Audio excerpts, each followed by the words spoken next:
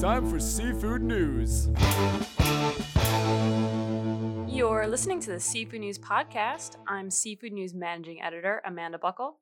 And I'm Urner Barry market reporter Lauren Castiglione. This week's episode is brought to you by Urner Barry's Comtel. Urner Barry continues to build upon the value Comtel offers customers with new features and improvements consistently being added to the platform. We are excited to announce 3 new widgets for the Comtel dashboard designed to increase efficiency and expand on the amount of information available right on the homepage. The addition of these new features will enable Comtel subscribers to capitalize on market intelligence without having to leave the dashboard. This package of new features includes just a few of the many enhancements that Urner Barry is planning to release moving forward. Always something new going on at Urner Barry.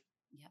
So we've got a great episode for you today. As always, we're talking about the CBP's determination that Minfu evaded anti-dumping duty orders on frozen shrimp from India, the recent success of Boston Lobsters in China, a new study revealing that shoppers are buying seafood to stay healthy, and the latest detection of coronavirus on packaging of frozen seafood. There is no escaping coronavirus. No. And in addition to all that, we've also got Pangasius analysis and king crab analysis from our UB Market reporters. Yeah. So Lauren, tell us what's going on with Pangasius. Sure thing. So August import figures of 11 million pounds show Pangasius frozen fillets came in flat to the previous month, trailing just 1,300 pounds.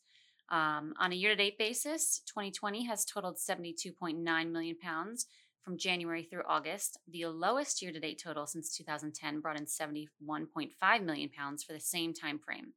So far this year, each month has fallen well below the previous 3-year average for import volume, while wholesale prices gradually weakened the first half of the year, remaining steady since a rebound of sales at the start of summer. Industry players are cautiously optimistic that the preseason buying patterns for the end-of-year U.S. holidays, the London season, and Chinese New Year coverage could help the market see a bit of resurgence after the downwards fall that began in 2019. As for king crab, UB Market reporter Janice Schreiber reports in her latest analysis that upward pricing pressure continues to mount as supplies in the market for king crab remain extremely tight and inventories very thin.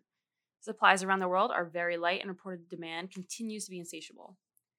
Imports to release for August 2020 show a year-to-date slight decrease overall for king crab, and more specifically, a 0.6% decrease out of Russia, the dominant supplier of king crab to the U.S. market. Looking further at the breakdown between red, blue, and golden king crab from Russia, a theme we have watched develop this year has been the shift of more red king crab hitting the market and less blue and golden king crab.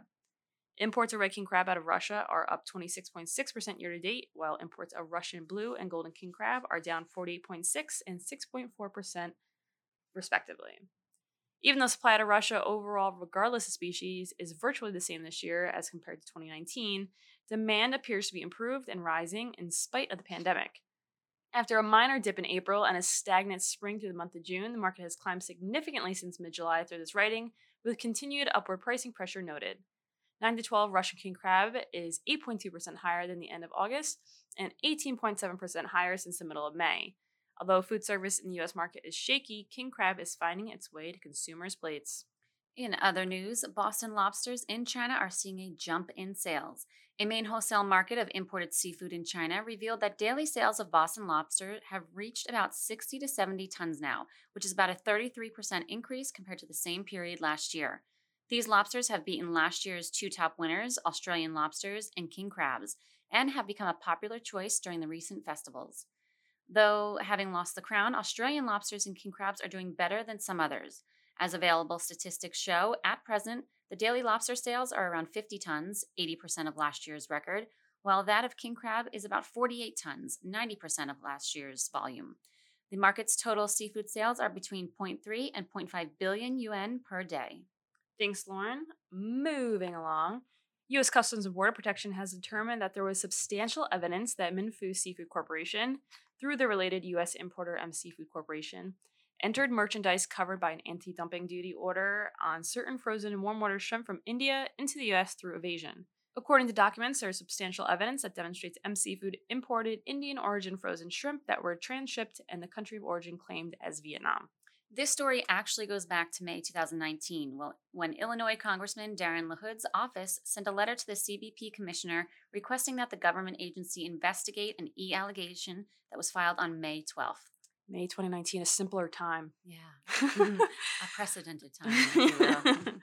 So LaHood wrote in his letter to the CBP commissioner that the Minfu Group is accused of purchasing substantial quantities of frozen shrimp from India, minimally processing the shrimp in Vietnam, and selling the shrimp to the United States through the related U.S. importer M Seafood Corporation as Vietnamese product.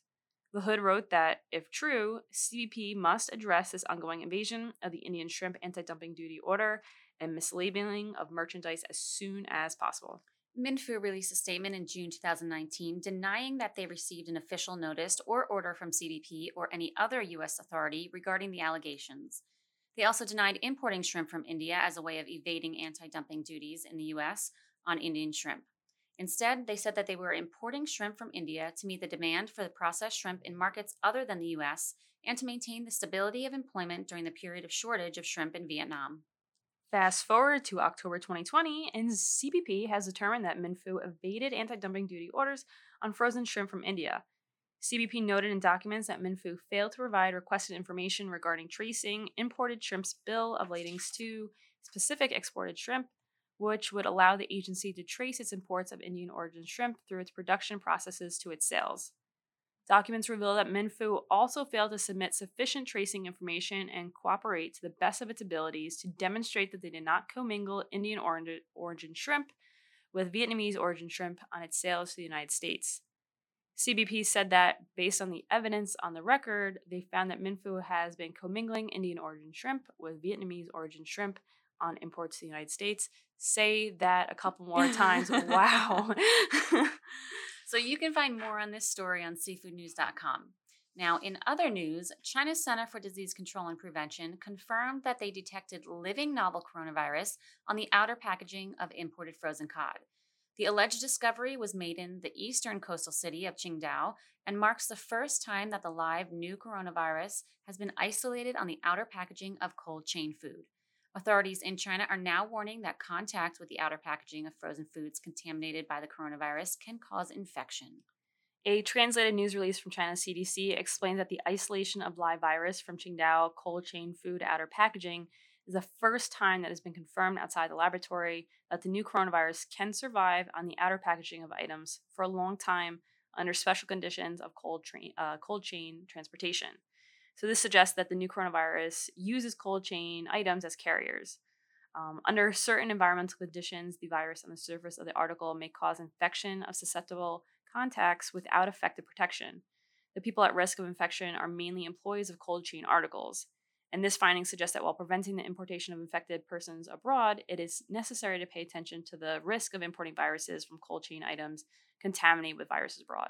With all this said, it's important to note that China's CDC says the risk of infection to the general public from contact with or eating cold chain food is very low. Health authorities in China reiterated that the coronavirus is not a foodborne disease and no infection caused by consuming food has been reported. The main route of transmission of the new coronavirus is still through respiratory droplets and close contacts. The update from the CDC continues. So, the moral of the story is just keep washing your hands. Yes. Don't touch your face after you touch something, and you'll be fine. Yeah. Wear a for the most mask. part. Wear a mask. Yes. Jeez. Okay. And finally, for some happy news, a new study conducted by Blue Circle Foods, a provider of sustainable seafood, found that people are buying more seafood because they want to stay healthy. In recent months, there have been numerous reports about how seafood has become increasingly popular to cook at home thanks to the coronavirus pandemic. NOAA has reported in the past that 75% of seafood is generally consumed outside of the home, but with the coronavirus resulting in dining restrictions, many have thrown on an apron to cook their own seafood dinners at home. FMI reports that frozen seafood sales rose 50.8% in the first 3 months for the pandemic over the same period in 2019. And according to Blue Circle, the health benefits may be the driving factor. In August, Blue Circle Foods conducted a poll of 1,000 shoppers to better understand the growing demand for seafood and found that 71% of people consider it important that the fish is high in protein.